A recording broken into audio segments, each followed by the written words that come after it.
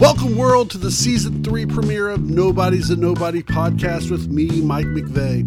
This is the podcast where I interview people that I find absolutely fascinating and believe you will too if you give them a chance. This season will be a little different. My goal is to bring you a new person every other week between now and April. For the in-between weeks, I will revisit interviews from season 1 and see how the person is doing over the past couple of years.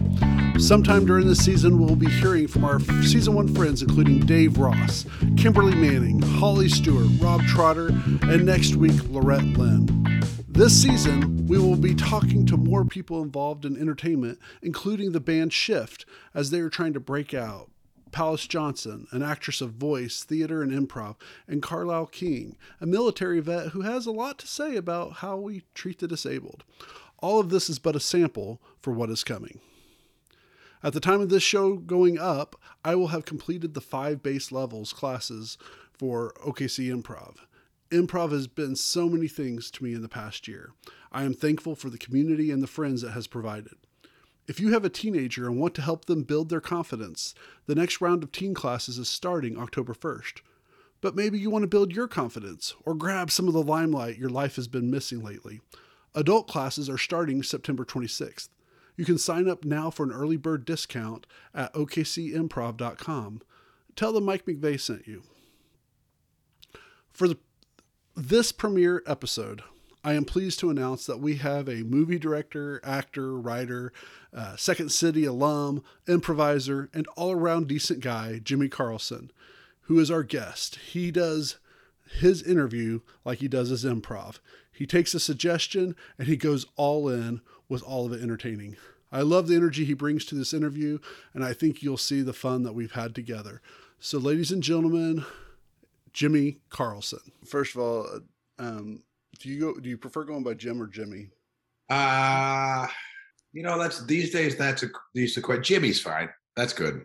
Okay. Well, I've tried to stalk your career online, and it seems like it's equally Jim and Jimmy. It started off as Jim, but then as I was joining the unions, I had to make an all-around branding moment question. Like the guy that wrote all the original Battlestar Galacticas was Jim Carlson. So as I was joining SAG and Actors Equity, I'm like, well, someday I'm going to join the WGA, so I'll just grab it as Jimmy. And the first movie I ever did, the producer put me in on IMDb as Jim. And I'm like, no. And I've been unable to undo that move. So everything has been screwed up after that. So it's been frustrating. And at some point, people that think that, where I'm from, which is here, you get Jim or Jimmy is interchangeable. Where some people no, it's not a different name. Right. But sometimes people don't prefer to be called something different. I generally like being called Mike as opposed to Michael, just because my dad's I'd like to be called James. I won't answer to James. Info right out. I can't do it. There's 2 people in the history of my life that have been able to say Jimbo in a way where I'm like, okay, I'll answer that. But most people absolutely not. That sounds terrible. And James, it was never one of those. But Jim or Jimmy is fine. And then we can do Jimmer. No. That's my family, and that's it. And okay. I have to do it, and that's it. I stopped. You ever I don't know about when you were a kid, but when I you have a moment where you declare to the family things about yourself, mm-hmm.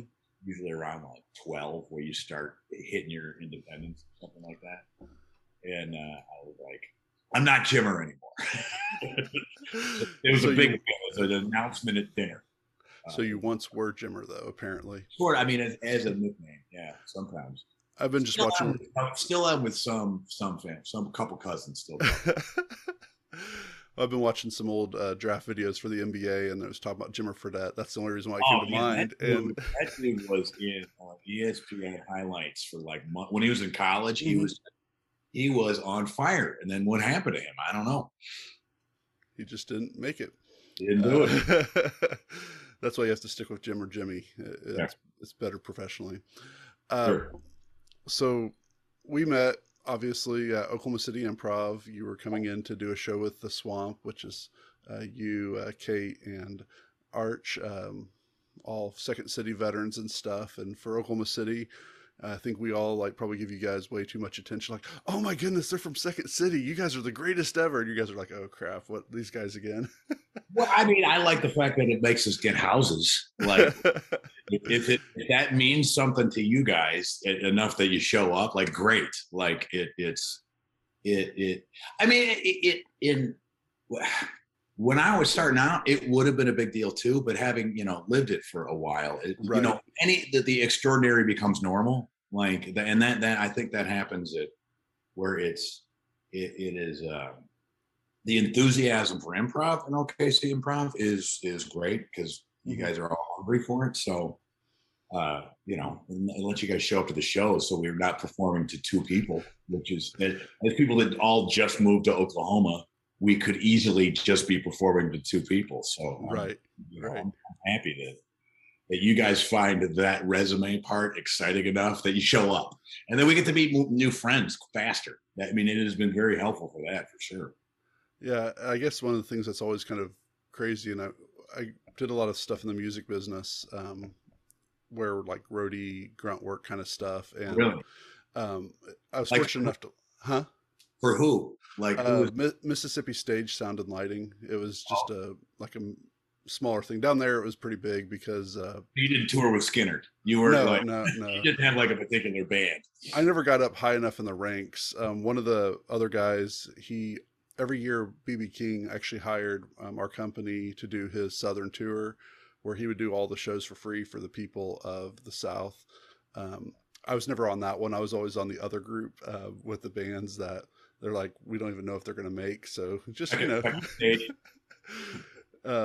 I always had the experience of getting to meet these people who I knew in music. And I was like, oh my goodness, you're so cool. You're so cool. And finally my boss just kind of put me to the side. He's like, they're just human beings. I'm like, but they play much better than me. They're these rock gods. And he's like, they're just human beings.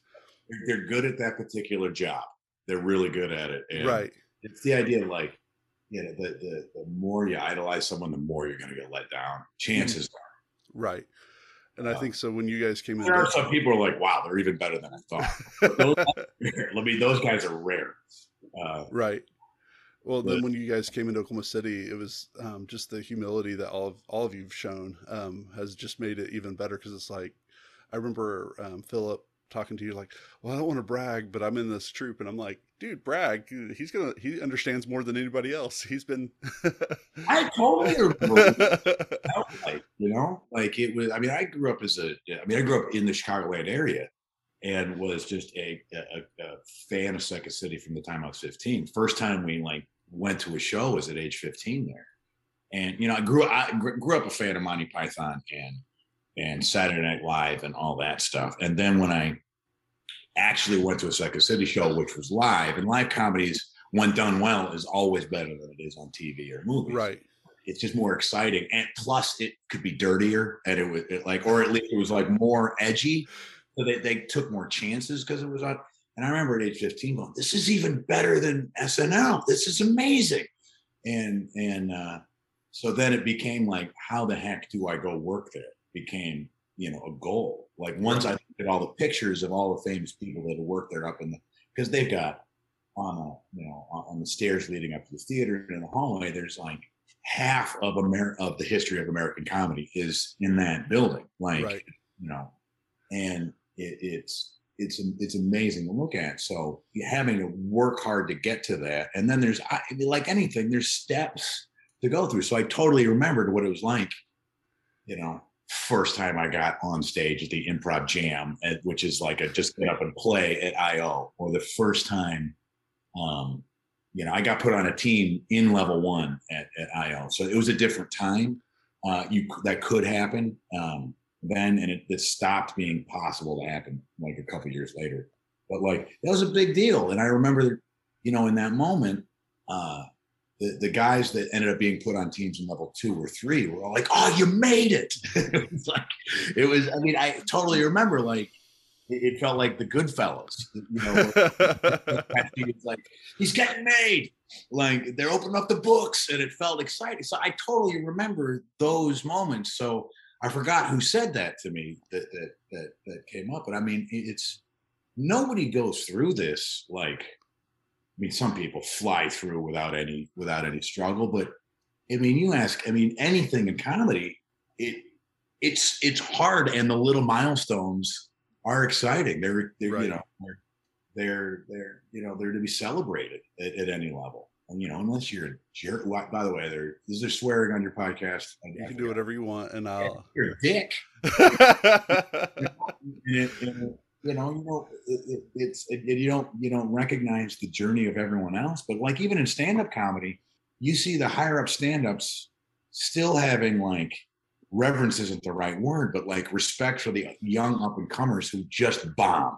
And they're like, good for you. You just had a crappy set. That's part of the growth. Like there's an embracing of that. And I think that does exist, improv for sure. And coming here, I mean, how can you not have, I mean, you're brand new to the state. So it's to be welcomed in that is a humbling experience. Like it's at least like, oh, thank God. I mean, there's the fears of moving here, and most of it was like social. Like, how the heck are we going to meet people? And to be embraced, it's like oh, good. Well, it's anytime you move cities is a potentially scary situation. Right. So, I mean, it's much appreciated that there are good, nice people that are here that immediately are excited that we're here. Everybody, I mean, that's best case scenario. Anytime you move to right. Someone excited that you're there, that's awesome. Mm-hmm. Yeah, I've gotten the pleasure to move around a couple different times, and I think you guys have definitely got a nicer reception than I did when I moved to either Eastern Pennsylvania or Western Pennsylvania or Jackson, Mississippi. So I don't know. I got a chicken fried steak in Jackson, and I pulled off on the way back from New Orleans once. So that's my time in Jackson, Eastern Pennsylvania. Was it Philly? Where was it? I said Eastern. I meant Western. It was about hour southwest of Pittsburgh. Okay. All right. My cousin lives in Pittsburgh, so it's like, I mean, when he moved to Pittsburgh too, it's like, what? I mean, it's unless you're bringing something exciting to the table, sometimes it's tough to be. It was a small town. Yeah. Yeah, but even when we moved out closer to Pittsburgh and stuff, it's just, I grew up here in the South Central United States, Dallas and Oklahoma City. So the cultural differences were probably the ones that made it more difficult. I mean, you're coming from one of the friendlier areas. Yeah. Like we were struck at how friendly just our reception, even by our neighbors, were. Like, let alone like forget about OKC Improv, which was very friendly. Right. I think we had a test to pass at OKC Improv, which was, are you guys going to be know-it-all jerks coming in? And when we proved ourselves to not be, to just be thankful that you guys that OKC Improv had built something that we, that had survived for years. That's impressive. Doing any kind of theater and having it last for years. I did theater in Chicago for over 15 years, and to have a theater last, that's a big deal. Like the ones you've heard of are the ones that last. Right. There are hundreds that didn't last, that all folded, that did, that just didn't do. So it's impressive to have a theater last, especially in a city with the population the size of Oklahoma City. I mean, it's a small city. I mean, it's not Chicago, which has got in the greater metropolitan area, 5 million people, something like that. New York, which has got like 12 million. I don't know. I'm making up numbers, but it's impressive to have a theater, happen in a city this size. So the reception, even by our neighbors, I'm all over the place, Mike. That's what you got to deal with here. Even our neighbors here, they were so friendly. Mm-hmm. Never have I moved to anywhere. I mean, granted, I was born in New York, then lived in Chicago. I went to college at Iowa, which was closer in attitude. Right. And yeah, freshman year of college, everybody tries to get to know each other real fast. But then after that, no one cares if you're new necessarily. and then back to Chicago most of my adult life till we went to LA for 10 years. So Oklahoma, no one cared that we moved to any of those places. Where no neighbors knocked on my door with a basket of cheese and wine to be like, welcome to the neighborhood. Right. I mean, that never happened until like we got here, and we had several neighbors come up and knock on the door and say hi and right. Get to know them. And so for you going to, outside of Pittsburgh, I mean, it's not quite East Coast, but it's not quite Midwest over there. Like right. It's an attitude. Yeah. You're not welcome necessarily. Like here. I mean, this is a friendly state for sure. Especially or at least our experience. Oh yeah. Yeah. Because of Western Pennsylvania, we'd knock on someone's door and, you'd almost hear like a gun get clicked in behind just because of the mindset of people don't go and say hi to their neighbors and stuff. And right. Where we lived was a lot of mining housing. So it was really interesting of how unimportant yards were. Whereas in Oklahoma and Texas specifically, yards are like the pinnacle of showing how important you are. The bigger your yard is, the more yard care you have to do. That's when you kind of hit it, allegedly. I have to do. I've got a bigger yard here than I ever had in my life. And what that means is my Saturday mornings are long amounts of.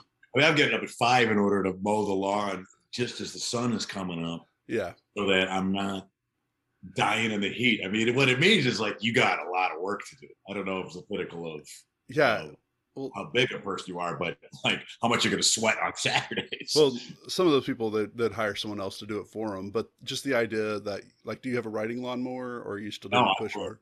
I got it. Okay. I bought an electric push. So, okay. I mean, it's self-propelled. I'm not actually push. I'm walking along with this thing. Right. Well, in the area where you live, I can see the riding lawnmower would be kind of ineffective in your backyard. Your front yard maybe it'd be okay, but it'd be kind of difficult on hilly angles and stuff. I feel like it would tip over and I get trying to explain people buy riding lawnmowers for their own home out in other states. They're just like, why would you need a riding lawnmower? Why? How could you have a yard that big? That means like you must be able to have 4 or 5 houses on that property. And I'm like, that's a little bit different down there. Some people in some living in a suburb of Chicago, some people had riding lawnmowers, but not a lot. I mean, as a kid, that's how, I didn't have a real job. I mowed lawns for, right. Where I don't know if kids do that anymore. Like I don't see any kids out here mowing the lawn in my neighborhood. I'm like, where? And I definitely didn't in California at all. It was like everyone was hiring someone. I'm like, why? What the heck? Well, I think most of them are now they've grown up into the business, so they're not kids anymore. Yeah. The guy that does our lawn, I think he's been doing it for like 30 years. And well, good for you, Mike. You got something on your lawn. You made it. Yes, I think I would love to have all pavement, no lawn at all. Not me. I lived in Chicago long enough that's all pavement. I'm like that. I love having a yard. It's awesome. So I'm going to move the conversation just a little bit, not because I don't enjoy this. I could definitely talk about lawns. You didn't want to talk about rookie lawn care? Well, I thought there's a chance that grass might come up. I just didn't think it'd be this kind of grass. Anyway, so how did you always want to become like an actor? I know you said you grew up in Chicago. Did you want to be up on Second City stage, or was that just something that kind of happened because? I think I did, but I also didn't know it was something that was possible. I think, like when I actually started doing it for real professionally in Chicago, and then later when we moved to LA, it dawned on me that there were people that understood that show business was a job you could do. That was not at all like I loved like even as a little kid sneaking down and watch. Monty Python was on Channel 11 was the PBS station growing up in Chicago, and I feel like Python was on was either Sunday or Saturday nights, like late. It was like midnight or 1 o'clock in the morning. Like when I would sneak down into the basement to watch Monty Python one of those 2 nights. And growing up watching SNL and just loving that stuff so much. But I didn't know that you could do that. You know, that to have that as a thing, like a job. I didn't know that was a job. That was just like being on TV wasn't something that I didn't grow up. I mean, my dad was a banker and my mom was a teacher. So it wasn't a thing that like we knew how to, like, that wasn't a thing that I'm the first person in my family to be in show business at all. Like there wasn't any of that. I mean, right. In extended family. So there was no, and I believe the first person in the arts in my family, there's no history for it. So it wasn't until I was in college or right out of high school, and a buddy of mine who also, we used to sneak into Chicago to go, similar thing. There's a lot of sneaking around. Like once we could drive, we would sneak into Chicago, and then at Second City, they had the improv sets, which were free. So as high school students, we would sneak in with our own booze and smoke cigarettes at the stage and watch improv sets from like 16 on. And I didn't realize like that was a job you could do until he signed up. He's like, yeah, they're teaching classes. I'm like, you could learn how to do this. Once that happened, then it's all I wanted to do. Then it was like, okay, I want to figure out how to work here. And after I took my very first couple of the Second City had the training center and then the conservatory. It was like a 2-year program to do both. And as I was in the middle of the training center, I turned to my teacher, a guy named Brian Pose, and I said, how do you learn how to do this better? He goes, you got to learn how to act, Jimmy. And I was like, okay, great. How do I learn how to act? I don't know how to do that. Where do I go? And he goes, go to Columbia College. They got a huge theater school. It's right here in Chicago. So great. So then I was in Columbia the very next semester, and their theater program was awesome because it wasn't a real theory-based theater program. It was, you took classes, but I ended up doing 10 plays in 2 years. Like wow. I play after play after. So every night I was in immediately, and first play I did was Waiting for Godot. And I was in it with the other guy. I played Estragon, and the guy that played Vladimir is a guy named Joe Sikora. He was also in it. Joe now is the lead of, he's Bobby from Power, who now has his own spinoff. Oh, wow. Back in Chicago. And I forget Power. I forget what Force. That's the name of his show. He's the lead of Force, but he was like third banana on Power for years. But like he was another theater. I mean, he was a Chicago kid that grew up wanting to be an actor. I mean, he was like in Rudy in a bit part, but as a kid. So he knew it was something. But so I got into my first play was with him. And so Columbia allowed you to do all these, I did so many plays while I was also still doing improv late night. So Chicago had a great, it definitely, to answer your question, it was not something I grew up thinking was possible. But once I dove in, Columbia College, in order to teach there, you had to be a working professional. So immediately, all my professors, they didn't really have professors. It was really teachers. I mean, you didn't have to even have to graduate from college to teach there. You just had to be a working professional in the Chicago theater world. So there were dudes that were, the big theaters in Chicago were the Goodman and Steppenwolf. And we had guys that were directing and acting there, and other guys that were just in the trenches working through stuff. And one of my best teachers was bashing his way through the low-level Chicago theater, and a guy named David Cromer, who then went on to win Tonys, and he went to New York, and he's a huge theater director. But he got guys like that as they were coming up, because the head of the theater department was Sheldon Patinkin, who was one of the original Second City founding guys. Oh wow! He showed up, and he was the assistant to Paul Sills, the director. And so he sat there, and when Paul Sills quit after directing the third show, he quit in the middle of rehearsal, threw a chair through rehearsals of their third show, and called back to Second City from the airport as he was leaving, going, "I'm done. I'm going to Chicago. Sheldon, you're directing." Sheldon was one of those like brilliant kids who like had his master's from the University of Chicago when he was 19. Like, so he just also was in charge of Alan Arkin, like that generation of Second City guy. Yeah. So he ran the Columbia College Theater Department. And so he geared up, like he had been through everything. Like he lived in New York, LA, and Chicago. It was like, I want to be in Chicago. And he ran this huge theater department that was just geared towards doing it. Just like we just doing theater, doing improv, doing acting, and you learn by getting on stage. Right. And you learn a little bit of talking about it. And he was just this old beatnik that was awesome, that was so encouraging to college students. And like, he was old. I mean, obviously he felt ancient to me at that age, but he was, when I had him, he was probably in his 50s, maybe early 60s.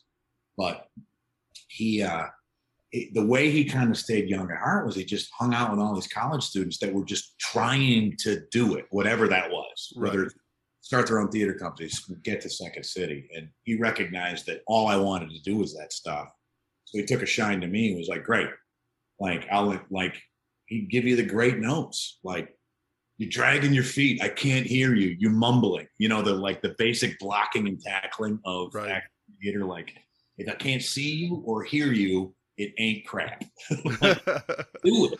And so that's a long answer to, I didn't know it was possible until I was 20. And then, then dug in wholeheartedly. Like, that was it.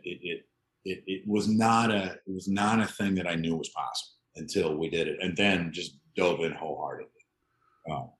So was there a turning point of when you went from theater and doing improv to actually going for like TV roles and movie roles and stuff, or was it always kind of on the table once you went to the theater? Yeah, there was a turning point. It was, there was a little bit of short film work. There was a little bit. I just kind of dug in and did the thing that I was doing kind of all the time. And all of a sudden my head came up, like I just head down working at it. And I was, auditioning for plays, but I was getting more work directing sketch comedy and coaching improv teams and teaching than I was getting work as a working actor. I was still improvising, and I was still, kind of banging my way through. Like, I got it, as a director, if you can also act and perform, they will shove you in as an understudy into where if they need one. Like, so it's like you kind of become a jack of all trades. And I just spent a decade and a half or longer just doing the theater work. And then I did have a moment where I was like, I'd like to do TV and film. I would like to do this. I saw the glass ceiling in Chicago, and I looked at guys. I had the job. I don't remember when the heck I decided to do it, but it wasn't like a lightning bolt moment, but there's just this moment where it's like, hey, some guys around me here are getting on TV in Chicago, and they're getting movies in Chicago. I want to start pursuing this as well. And then it was before Chicago Fire had gotten there. It was like a lull in the Chicago TV and film stuff. Kate and I had a moment where like, let's go to LA to do it. And as soon as like we gave up our lease and we were moving to LA, also Chicago Fire hit. And then all of that TV work showed up like as we were on our way out. Like the pilot of Chicago Fire was my last audition in Chicago before we moved to LA. And then it's like, wow, there was a lot more work here than when we left. So at the time thinking I needed to be in LA to do it all. And in some cases that was true. Like it was easier to get the small little like 5-line parts, and there's more of it. And, but I don't know if I answered your question. No, you did. And how long were you out in LA? About 9 years. 9 years. And what was that experience like? So coming from kind of the middle America to going to the West Coast, other than the weather being nicer, what was it like? Yeah, initially very exciting. And we a lot of it was a soft landing socially, because I would say by the time we were leaving Chicago, a ton of people had left Chicago, of our friends. Right. And it say half the people that we knew had either moved to like Chicago, like LA, or gone off to New York. Like it was going to be one or the other, unless we wanted to like finish our time out in Chicago. That was really good. So socially, it was a softer landing because Second City, had a satellite. I think they still do satellite stage. Maybe they don't. I don't honestly remember. So many things have closed down. Theaters closed down all of. I'm not sure what's closed down at this point. Okay. We we had Second City to go perform at. We had IO West to go perform at, and a lot of friends that were, and they immediately embraced us, saying, "Yeah, here are the shows you can do." And it was we were performing a couple times a week. Immediately, could jump into the Armando show at IO while we were putting together what kind of team do we want to play with. Well, here you guys call them troops. Everywhere else, they call them improv teams. So we jumped on a team and started doing a sketch show at Second City, Chicago, in LA with Josh Funk, who was a director at Second City when I first started. He was directing all the resident stages, and I was directing the touring company. So he then moved to LA. So said, "Hey, Josh, can I be in your sketch show?" He's like, "Yeah, man." So we immediately started doing a sketch show there. So that it was a soft landing for the theater stuff. And then it was just like the TV stuff. It's there are so many, the numbers, it's so large there. Right. It's something like maybe like at least 90,000 SAG actors there, it may be more, plus all the non-SAG actors. Right. So a lot of what you find at least I found myself having to do was try to figure out how do you differentiate yourself through. There's also skill levels all over. There's some fantastic actors, but also a lot of actors that can't do it at all. Right. Some of them are in the union. Like don't raise your hand. Some of the people that can't do it all don't know that they're not good. Right. Like, if you're raising your hand, which makes me think like you're working at it. Like, no, there's a moment of like if you're working at it and trying and how do you crack the nut of getting to what is authentic and honest about yourself is kind of within text analysis of what does the scene need. It's a lot of what acting is. So you're doing the work of trying to figure out how the heck do I do this stuff.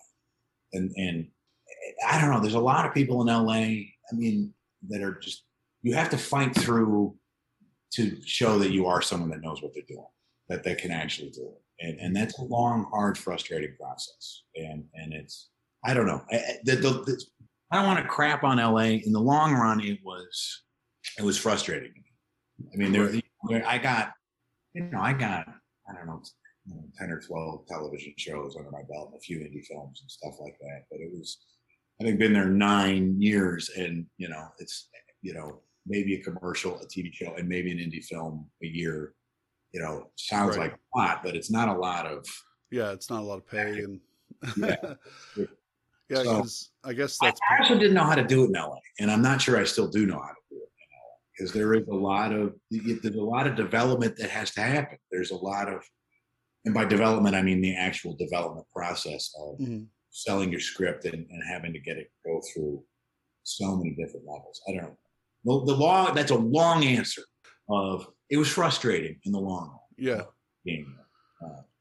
Well, and that's like the quintessential American Dream Part 2, where you want to become an actor, and so you move to Hollywood and try to make the business and everything. And then I know there's been a lot more literature and stuff of talking about how hard it actually is over the past 20 years or so. But I think sometimes even it astounds me because I've seen a lot of that literature. I've read a lot of that literature, and it says, it's not just necessarily easy just because you want to do it. And yet there's still hundreds of thousands of people that moved to California just thinking, oh, as soon as I get there, they're going to see me and I'm going to shine. And I'm the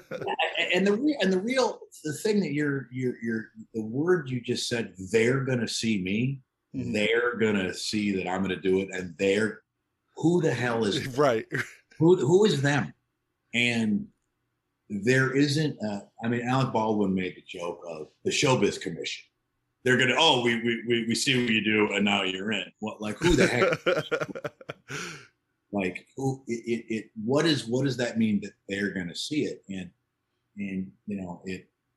There are some friends of mine that showed up at almost exactly the same time that I did, and the first year or two that we were all out there, we had similar lives of just grinding it through to just battling to get an audition, going to just trying to gut through to get any tiny little part. And some of us, that's all we ended up doing. Right? And some people, they got that one part that allowed the right them to see them, that allowed them to be on the right show, that are allowed to, and it started to work its way up. And household name is a little strong, but they are definitely in the public. I mean, you would recognize them. Right. There's a lot of them. I mean, there's a few of them that end up getting famous during the time. And in 9 years, a lot can happen in a year. Right. So when you see friends actually make it makes it feel like, oh, okay. Or at least get to a point where they've got a solid career, where they're going thing after thing after thing after thing, project after project. It seems possible. But for every one of them, I don't know how many people there are bashing away, trying to do it. And then I don't know how many people there are that don't even know how much work it is and aren't working at it. That aren't, I mean, in Chicago, you don't necessarily stay in class all the time to keep your chops up. You're doing plays, and you are, whereas in New York and LA, you definitely, if you are not currently in a play or on a television show, you got to jump back into an acting class just to keep your muscles up. So you can spend a lot of time finding the right acting school or teacher that isn't, just there to pontificate and be a guru, but find someone who's actually solid, that right, help you stay sharp, help you stay fresh, help you stay alive in the work. That's a tough. I mean, there's a lot of shysters there. There's a lot of people washed out that then try to become teachers, and there's also a lot of amazing acting teachers there. There's a few. The ones that I found, it's like, I found 3 that I was like, these are really useful to me. Right. And then there were some, wow, this is abusive on the other side. It's straight up abuse. It's crazy what it is. I mean, what the heck was your question? At this point, I will meander verbally on these things. No, I enjoy this. What do we talk about? Well, I think there's enough people that do listen to this podcast specifically that their dream is to become famous. And I think whatever that means to their industry or whatever. And I think it's one of those things that's always a good reminder of that fame is something that's generally worked for. Every once in a while, someone might be lucky and it just come upon them. But most of the time it's opportunity meeting, resilience and, well, I mean, fame for what? I'm going to stop you for just a second because it's going to clip. And I'm going to send you the link in just a second. Right. Okay. So see you in just a minute. Right. I do. All right. So the last thing that was hit off was the idea that you mentioned the idea of fame, and that. Hold on a second. And there's 2 different things. Or 3 different things, I think. Which is, do you want to be? Is the goal to be famous? Is the goal to be an actor, or is the goal to be a famous actor? And because you could get famous quick these days, but the idea of probably the whatever the Warhol thing of everyone's 15 minutes, probably it may be more doable now in terms of how famous can you get, how fast, is it a sustainable thing? I mean, there are people that are famous that I have no idea what the hell they do. What they actually contribute.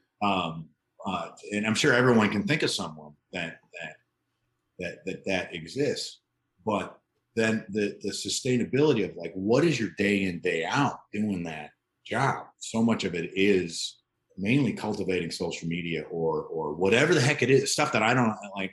But if your day, like my favorite stuff is to be making stuff. Mm-hmm. But specifically whether it's having a blast like last night doing a show at OKC Improv, where I mean that's not the job. That's bowling night. I got to go play with Kendon and Kyle and Roger, and it was like, great, let's just go do this show. And there's no money there. That's just having a good time on a Friday night with friends in front of an audience. That's not a career. That's fun. And with 20 people in the audience, you're not going to get famous real fast either. But that's just fun. But the sustainable stuff, like for mine, it's like creating the stories. Am I going to direct this movie? I'm going to write this movie. I'm going to try to be in this movie or be in this TV show or whatever this thing is. Or am I going to, I have an audition due on Tuesday where I have to figure out what's the character and breaking down all the acting stuff. Mm-hmm. Like even doing an audition for me is fun. Like I'm like, oh, I get to take this 2 pages and see if I figure out how to make this thing come alive and turn it in on, submit it to the casting director. And how many, what am I doing? That day in, day out work, that's not that different from going on set, going to go work, doing your homework, acting. Now that is the work of being an actor. Now, some people are famous actors that get to do that and are also, the fame just allows them to do it for more money. Right. Like the famous actors that are work their asses off. Like, I can't, the amount of work it takes to be like, I have no concept of how hard it is to do what, like The Rock is doing, where he's acting, but like that dude's getting up at 3:00 in the morning to work out, to do, because he's figured out what it is that it takes for him to be a famous actor. And think what you will about him as an actor. Sometimes he's fine and sometimes he's an action hero, but he's telling the story. I'm not going to crap on. He's whatever story he's trying to tell. He's doing it, and the amount of effort that goes into that there's not couch time for that guy. Right. The amount of effort that goes into a Daniel Day-Lewis doing something is absolutely bonkers. He works so hard at it. It affects the rest of his life to the point that you could tell every time he does a movie, he then quits because I'm sure his wife is like, "What is happening?" Right. That kind of stuff is crazy. But the idea of just going to go do it, where you could tell when someone hasn't done the work that they need to do, and they show up to set or they show up to a play, and it's like you don't even know, or they're even directing. Right. They haven't done the amount of script analysis that they need to do. It's like, wow, you didn't figure out what the scene was about. Your movie's going to suck. Like, it's so much work. But then again, so is anything. Like, we talk about guys that are landscapers for a living, really, where it's like, those guys are out working at 105-degree heat right now, at least 12 hours a day. Like, that's not easy. So you have to look at it that way. It's like a job. It's not, it feels, I don't know who the people are that think it's going to be easy to go get. But it's a lot of work. It's like the friends that I have that are famous, there's a lot of work that has to be done. Right. You're at a wedding and someone goes, "Hey, just get a selfie." They go, "Hang on." And this happens, and they have to, depending on what their persona is out in the world, they spin their Starbucks cup around so that they're not promoting Starbucks, because that's not whatever oh shit, I got a Bud Light in my hand, but my commercial thing is from Michelob. I gotta put that down. They're like, whatever they're presenting, they're not, they're all of a sudden being at a friend's wedding, all of a sudden the job shows up for a second. Right. That's hard. Like, that to be a celebrity, and it's different. Celebrity versus, the celebrity part of the job is a tricky thing. how are you going to do it? Like I don't know. I mean, but it's not a. I don't remember what your question is. That seems to be the recurring theme here, Mike. No, you Getting famous also. It's like go sleep with the right person and then say it and out loud or whatever the heck it is, and boom, you can be famous real fast. How do you sustain it? And are you enjoying your life? right. That like you can go get on a reality show and you can be famous for a minute if you can get on, if you're pretty enough to, or whatever you're the thing it takes to get on a reality show. But if you don't have the skills, what's going to happen after that happens? Right. What are you going to do? Like, what happens in a year? Like, how do you sustain that? I don't know. So we're going to transition now. You've been in California and you moved to Oklahoma, which everybody understands that move. So why Oklahoma? I'm about to go have breakfast with a few people that did exactly that. I didn't know in California, and we know a few people. The people you want to know who understands it? Those of us that lived in California and then moved here. Right. Speaking of lawn care, I had a dandelion problem, so I hired a guy to come in and deal with it. And I can't that becomes lethal. Well, he is a guy, he lived in California. And when he realized that we did, he gets it. Mm-hmm. It's California is it people, I mean, you've lived in other places, mm-hmm. but what Oklahoma has going for it is a lot of things that people that have never left Oklahoma don't understand that it does have going for it. There's something to like, hey, people are friendly. Hey, you get a whole lot more bang for your buck. Like you don't, I mean, LA is 3 times as expensive for everything. Right. And the other side of it is, people that have spent a lot of time in Oklahoma have a memory of the 90s, which is different than what it is now here. And just in terms of your highways. Right. And the infrastructure and I went to 4 Thunder games, over the winter, and I'm going to 10 this year. I bought a partial season pass. Right. Like you have major league stuff going on here, and then the film rebate is really the answer to the question, which is it's more affordable to make TV and film here if you can, figure out what you're doing. And I'm making my current project is a sci-fi movie. Well, there's a really solid VFX studio here. VFX, this visual effects studio here that they've been doing. They made like 12 visual effects movies in the last 10 years. Now, a lot of it's all been, for kids movies and stuff like that. But that's a great way to learn your craft and do your trade and really build your thing up. And you go in and they just built this. Like they're using the same technology, just like the bargain basement version of it, but it works just as well as what they're making The Mandalorian with. Right. So I'm going to go make my space movie, my comedy space movie with these guys. And because I'm doing it in Oklahoma, I have to raise a far smaller amount of money to do it. Right. Okay. And also, these guys they're skilled and they're also really fun to work with.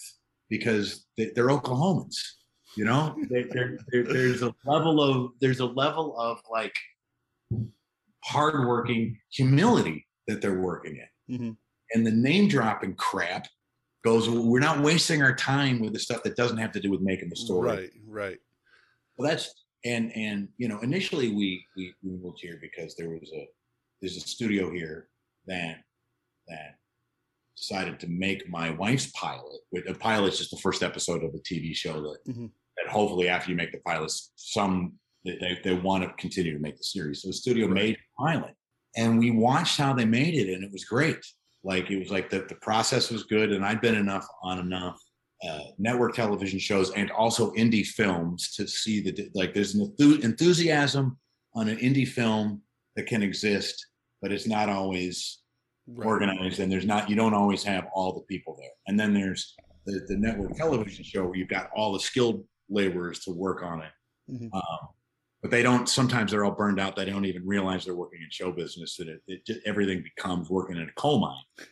Well, this thing had both. There was enthusiasm and there was the enough skill that the studio started by people that are from California that moved out here for the same reason. And that was great. And it's like, this was fun, and the rebates were happening, and we realized like you can go make stuff in Oklahoma. It's like, if you're getting into the hotel business, it's still like what Wyatt Earp did. You ever seen Tombstone? Mm-hmm. Wyatt Earp walks into that hotel and goes like, "Can I run that Faro table?" And you can do that here. Whereas in LA, it's like it's like walking into Vegas trying to open a hotel. How the hell are you going to open a hotel in Vegas? You can't. Whereas here, it's like, you can do it. It's you don't have that level of middle manager that's just there to say no and be afraid of stuff here. It's You got the guys that are making it and the guys that are going to work for you to help you make it, and that's it. So a couple things I just want to point out. First of all, I think Tombstone was required watching for every Oklahoman during the 90s, so that if you don't know, it's such a great movie. And also, I always find the immigration between California and Oklahoma going either way always interesting because of the Dust Bowl. A lot of Oklahomans literally went out to California. I mean, Grapes of Wrath and stuff, all that kind of thing. I'm a reverse Tom Jones. Right. And my dad actually kind of has this opposite thing. He started off in California and then moved to Oklahoma, and then moved back to California, moved back to Oklahoma. So it was kind of a weird thing on that lot. Now, our time is unfortunately over. We're going to have to definitely do this again, because I definitely want to pick your brain on a whole lot more stuff that we only... Sure. I start worrying, but you're going to have to hold my feet to your questioning like fire. Like, oh no, this is fun. This is fun. Yeah. It was fun, Mike. It's always, I mean, I like doing these things. I mean, I like you. I don't know you that We're a friendly face when we got to the theater, and you showed up to my barbecues. You're like, or at least one of them, and yeah, it was good to have you. So it's like, friendly faces that are nice people. That's whatever you're doing, something interesting. It seems like. So anytime you want to have me, let me, call me back. Okay. Or start doing a Joe Rogan and do 3 hours. I wouldn't be opposed to that. All right. Thank you so much to Jimmy Carlson for being my season 3 premiere guest. I thoroughly love talking to Jimmy, and we'll hopefully get to talk to his wife later on in this season. But next week we do have Lorette Lynn, and Palace Johnson will be following that the week after that. Thank you for listening to Nobody's a Nobody podcast. Remember that no matter who you are, where you've been, nobody's a nobody. And that means you. Until next time.